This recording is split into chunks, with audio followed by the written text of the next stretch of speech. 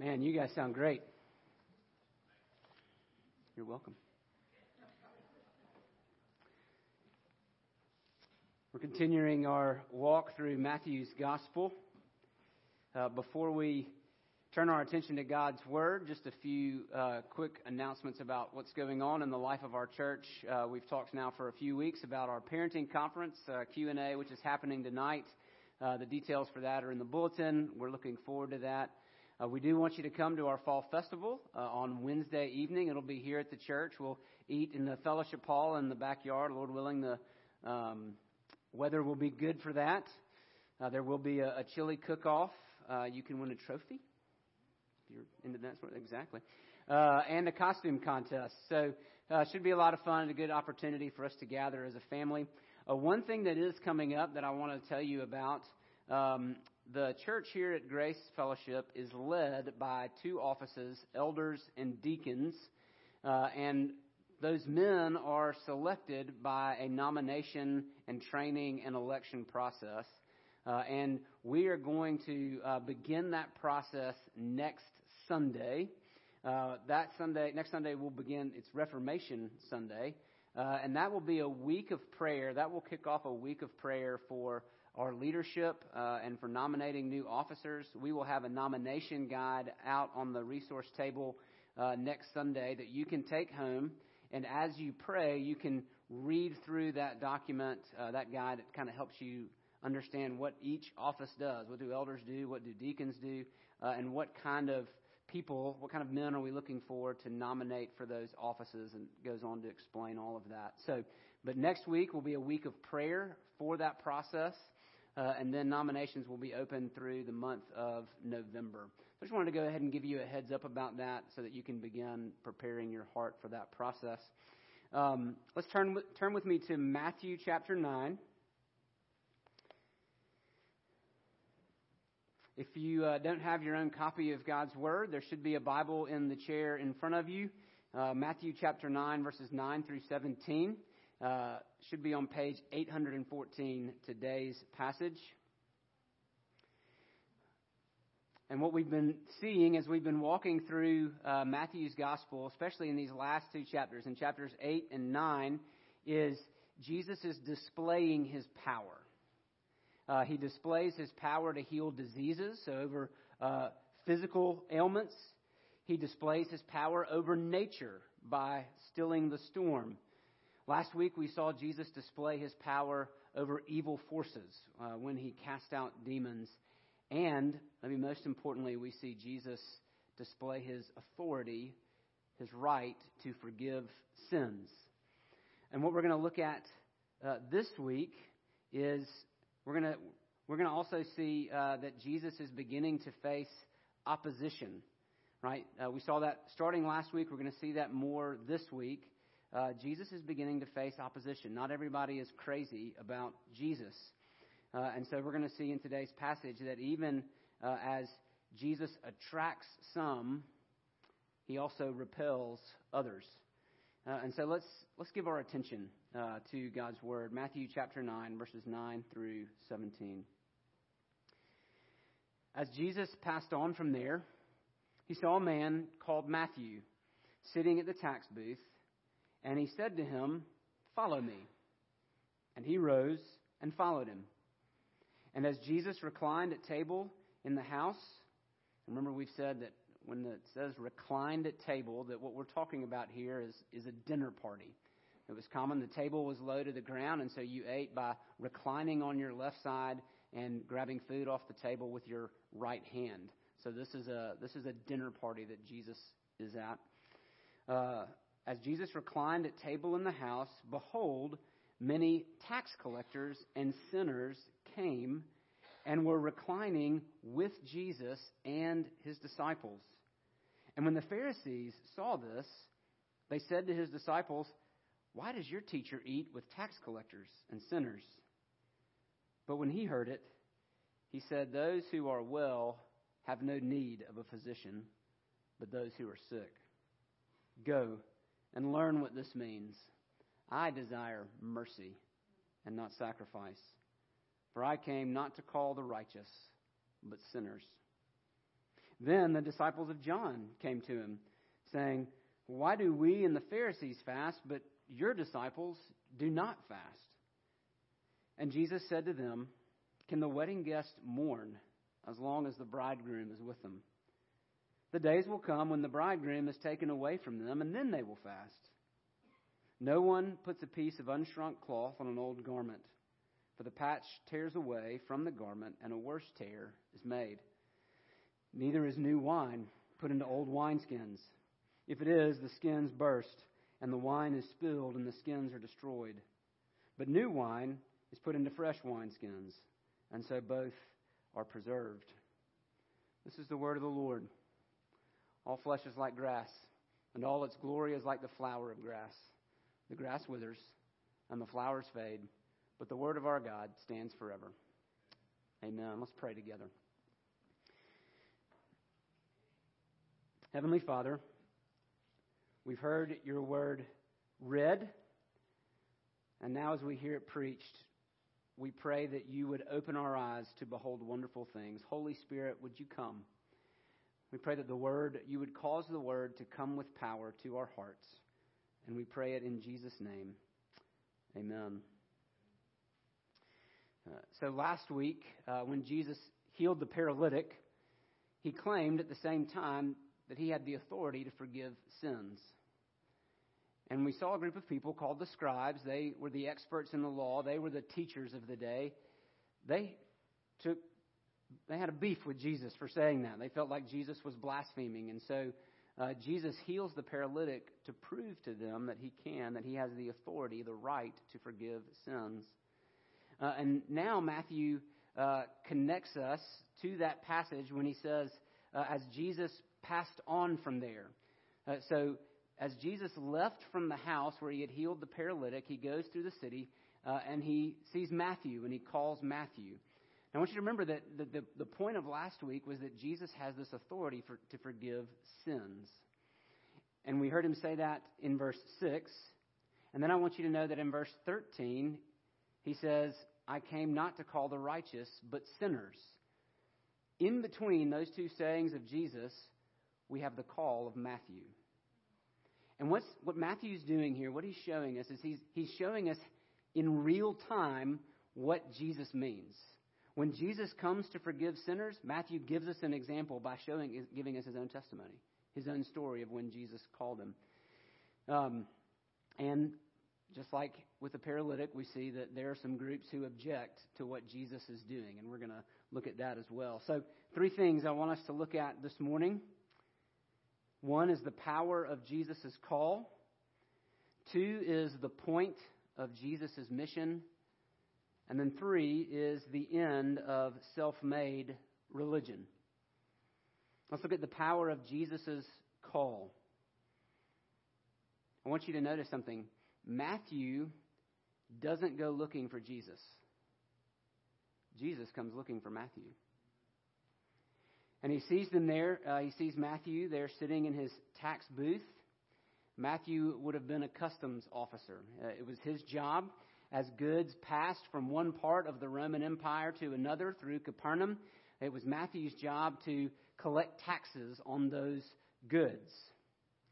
Now, tax collectors were not particularly well liked by their fellow Jews.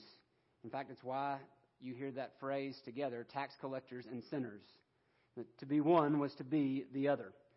Tax collectors were not well liked for 2 reasons. 1, they were collaborators with the Roman government. In a sense, they worked for the enemy. They worked for the oppressor.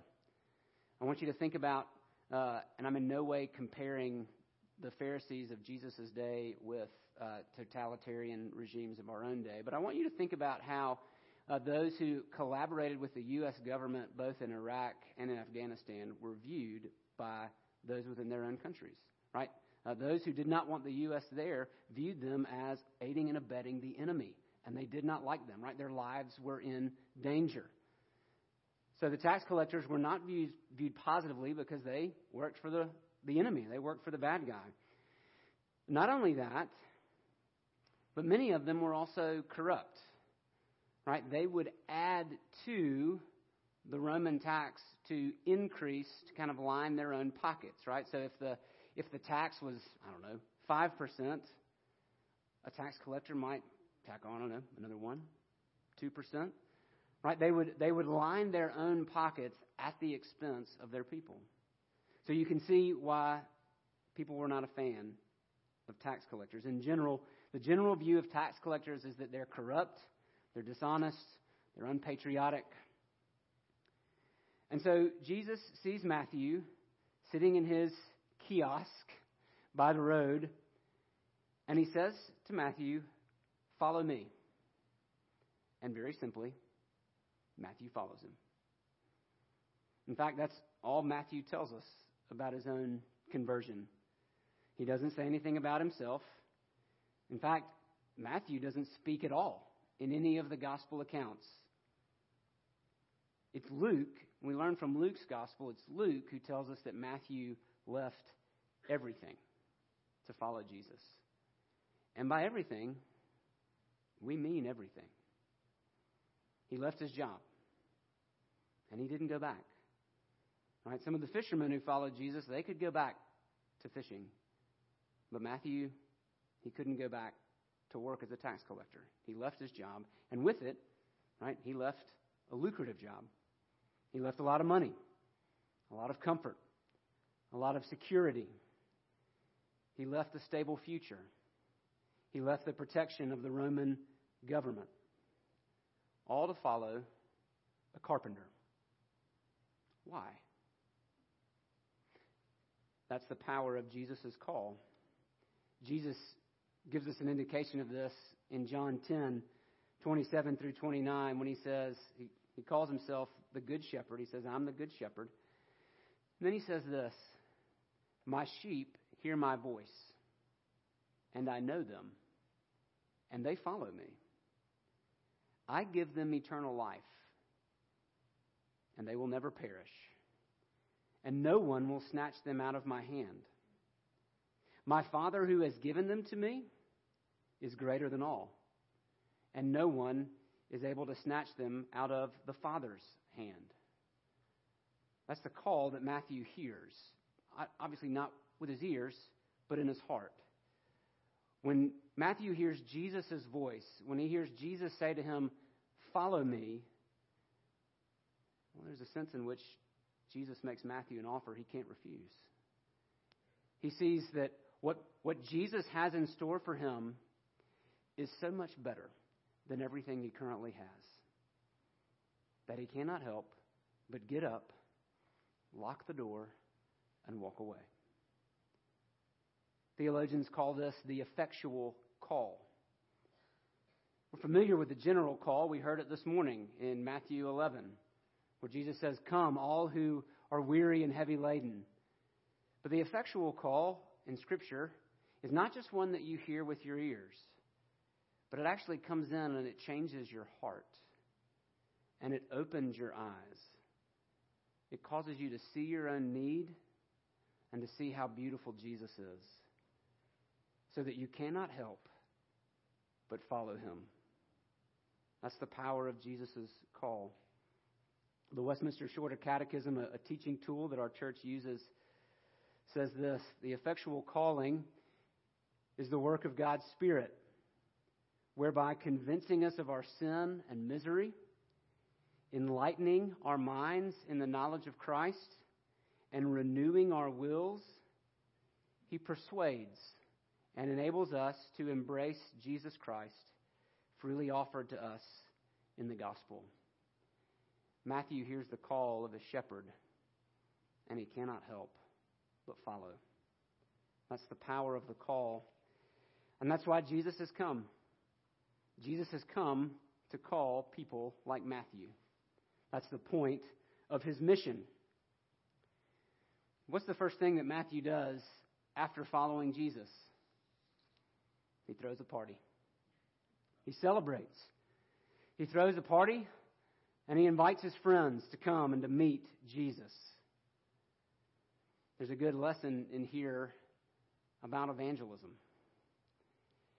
And you see it throughout the beginning of John's gospel as well, that when these men meet Jesus for the first time, they go to their friends and they say, come and see. Come and see. We think about evangelism like a sales pitch. Like, oh gosh, I don't want to talk to somebody about Jesus. This is going to be terrible. Right? But for these men who heed the call,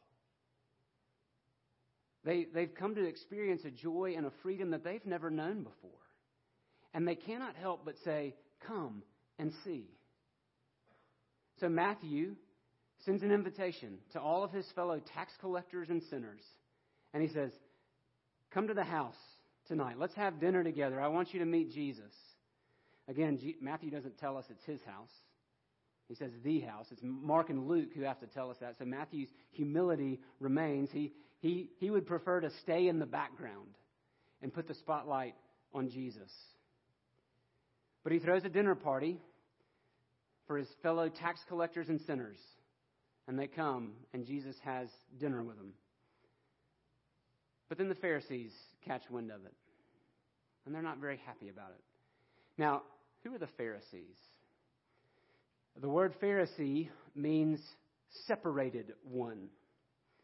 They were very serious about God's law in the Old Testament, and they were so serious about keeping it and trying to get others to keep it that they actually developed this whole tradition. Right? So if we've talked about this before in sermons past, but right, if the command, let's say the command for the Sabbath, to honor the Sabbath, to do no work on the Sabbath. You have that command in God's law, but what the Pharisees would do is they would add things to it, different ways, traditions, so that you could know, like, well, is this work? Is this not work? Am I resting? Am I not resting? And so the Pharisees, they would unroll this long scroll that would hit the bottom and go to the end of the room and be like, well, here's how you know. If you just follow all of these things, you might know then if you were keeping the Sabbath or not. Right? So they were very serious about God's law. They were very serious about trying to keep it and helping others to keep it. And they viewed themselves as separated, particularly from people like the tax collectors who collaborated with unclean Gentiles and sinners who didn't have the same righteousness that they did. They didn't have the same affinity for religion that the Pharisees did. Now, you may not have when you hear the word self-righteous, you may not have a very keen picture of what that looks like, right? Usually we hear the word self-righteous, or we hear the word Pharisee, and we kind of, we get a picture in our mind of this proud, angry person. But I imagine if we lived in first century Israel, that you probably would have rather had a Pharisee for a neighbor than a tax collector. You certainly would have rather had a Pharisee for a neighbor than a hooker. Right? They kept their yard clean. Their kids were well behaved. They probably helped you clean your yard. These were good people. The problem is they were self-righteous people. They stood on their own righteousness. And what that caused them to do was have a negative view of those who did not follow their rules. The Pharisees are one part of the Jewish ruling body called the Sanhedrin. The other part, and we'll meet them later, were the Sadducees. The Sadducees were the liberal party. The Pharisees were the conservative party. And so they hear about this dinner with Jesus and these sinners, and they do not like what they hear. Because to share the table with someone, to eat dinner with someone, implied friendship. It implies connection. And so, automatically, they think, Jesus is hanging out with the wrong crowd. And so, they go to Jesus' disciples. Oddly enough, they don't go to Jesus himself. They go to his disciples, and they ask one of those questions that's not really a question. You familiar with these? You know this guy in school? There were these guys in seminaries. They wanted to make a statement, but they didn't want to look like they were too big for their own britches. So they turned that statement into a question. Right? That's what the Pharisees do here. They say, why does your teacher eat with tax collectors and sinners? I don't think they really want to know the answer to that. the implication in the question is, if your teacher was really a true teacher, if your teacher was really a godly man, surely he wouldn't be eating dinner with those people. That's what's going on. And so Jesus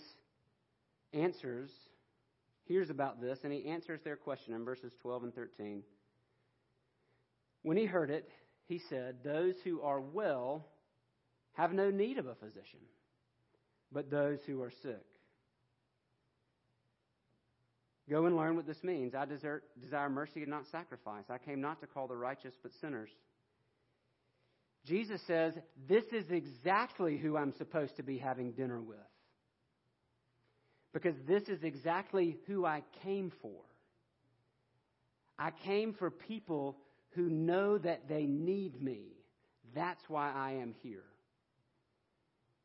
And then he tells these religious experts, these experts in the law, to go back and study their book a little bit closer.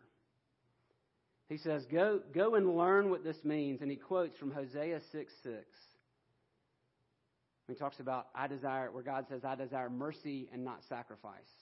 Well, what was going on in Hosea? In Hosea's day, the people of Israel, they were going through the religious motions. They were bringing all of the correct sacrifices. They were doing what you were supposed to do. They were being good religious people. But they missed the mercy of God. They were neglecting, right? They weren't doing those things with a heart towards God or their neighbors. They were doing the sacrifices, but they missed the mercy of God. They were making a religious performance, but their hearts were far from God.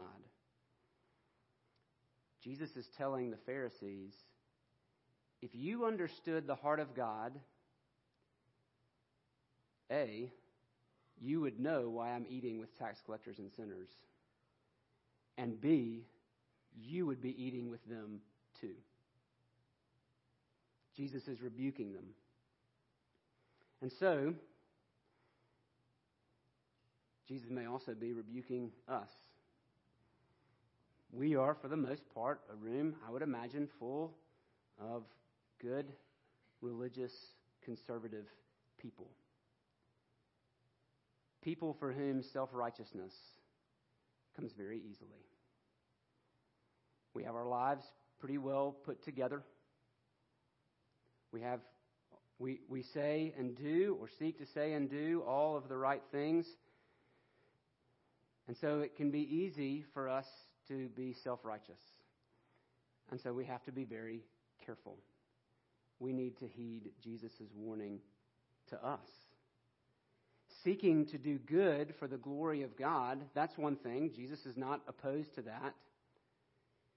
But that is not what self-righteousness is. Self-righteousness is standing on your own righteousness. It's missing the fact that you too are a sinner. And that's what Jesus wants the Pharisees to see. You need me too.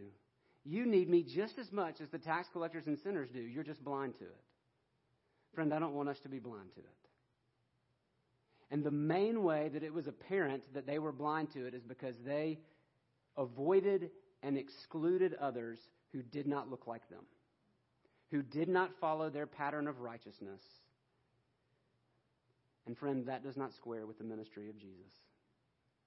The ministry of Jesus is one where he eats with tax collectors and sinners.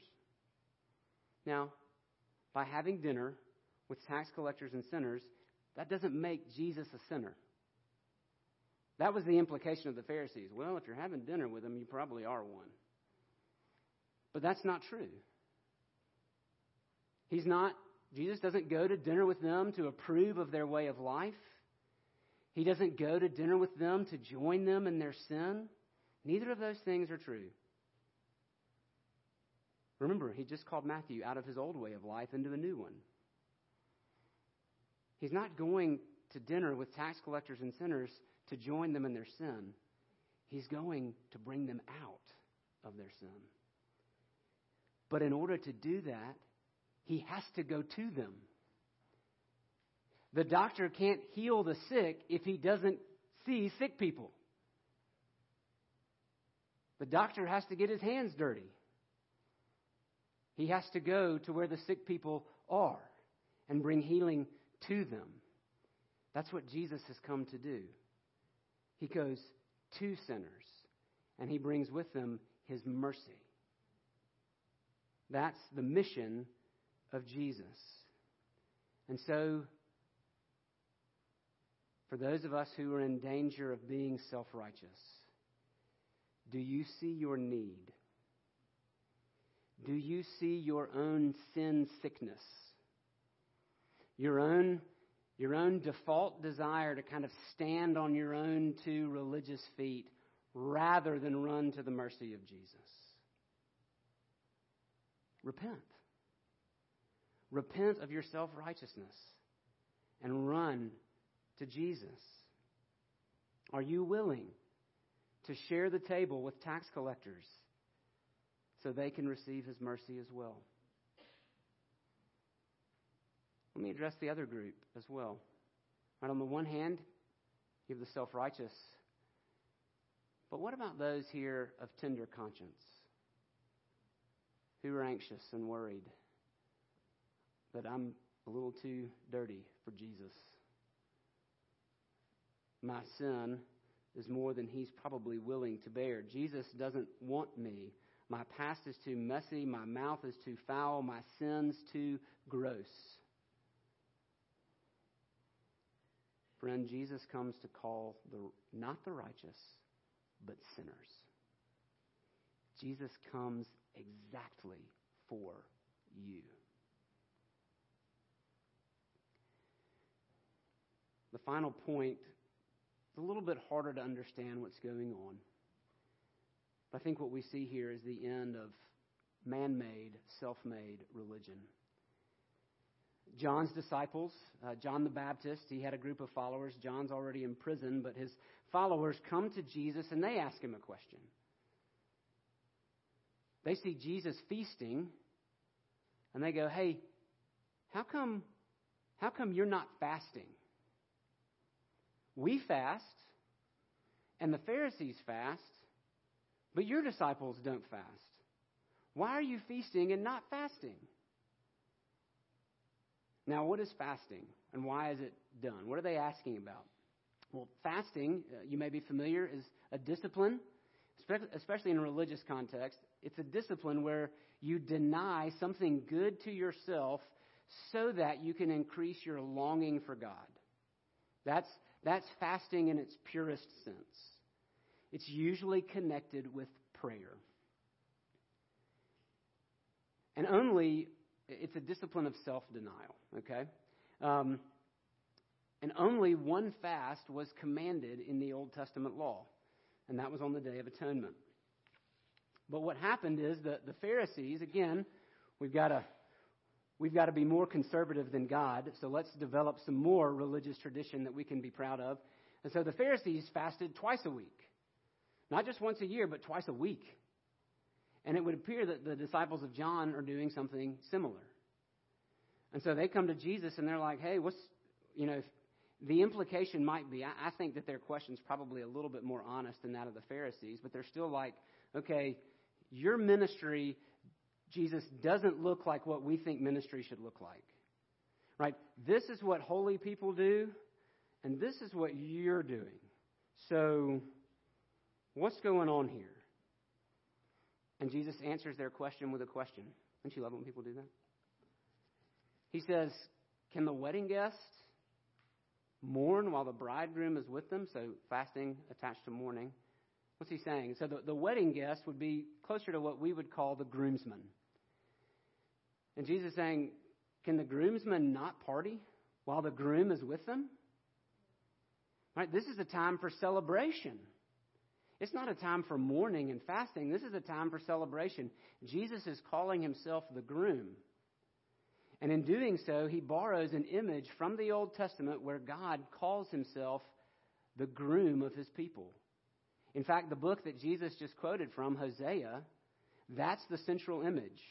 God is the faithful husband, and his people are the unfaithful bride. And he's always going after them.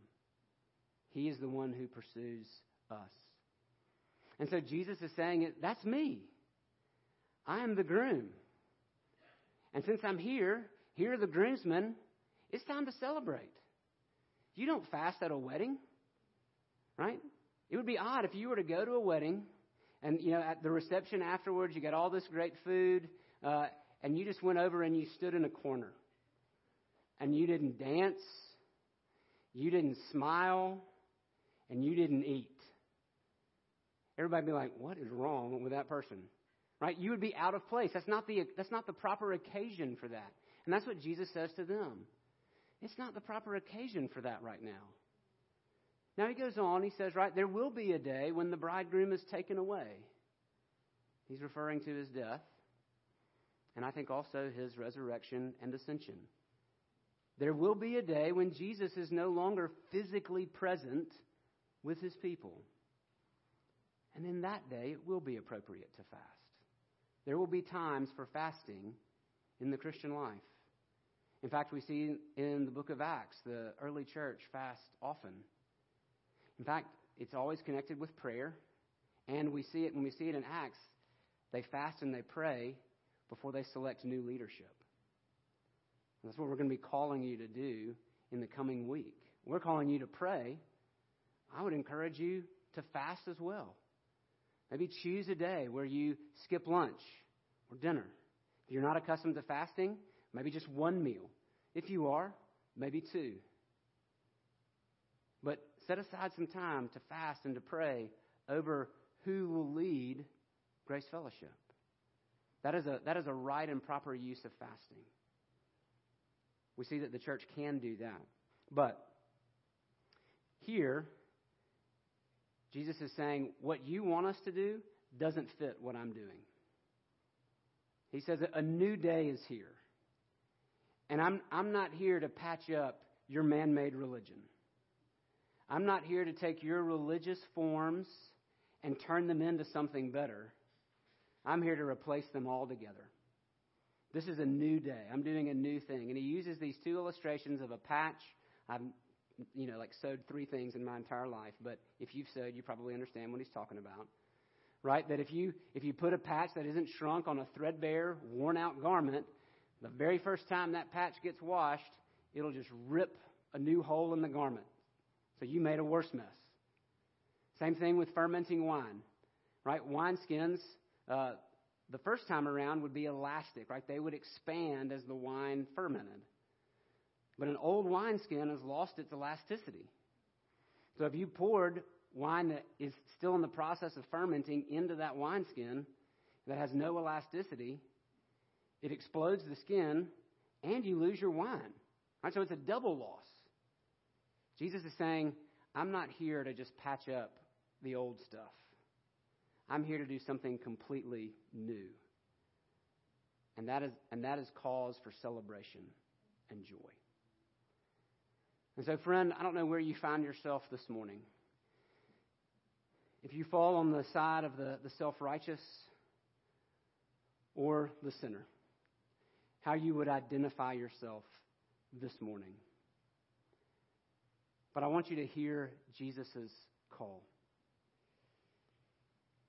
Jesus does not come for those who pretty themselves up. Jesus does not come for religious, self-righteous do-gooders. Jesus comes for the sick. Jesus comes for those who know they need him. Do you know your need? Do you know your sickness? Then run to him and throw yourself on his mercy. Let's pray.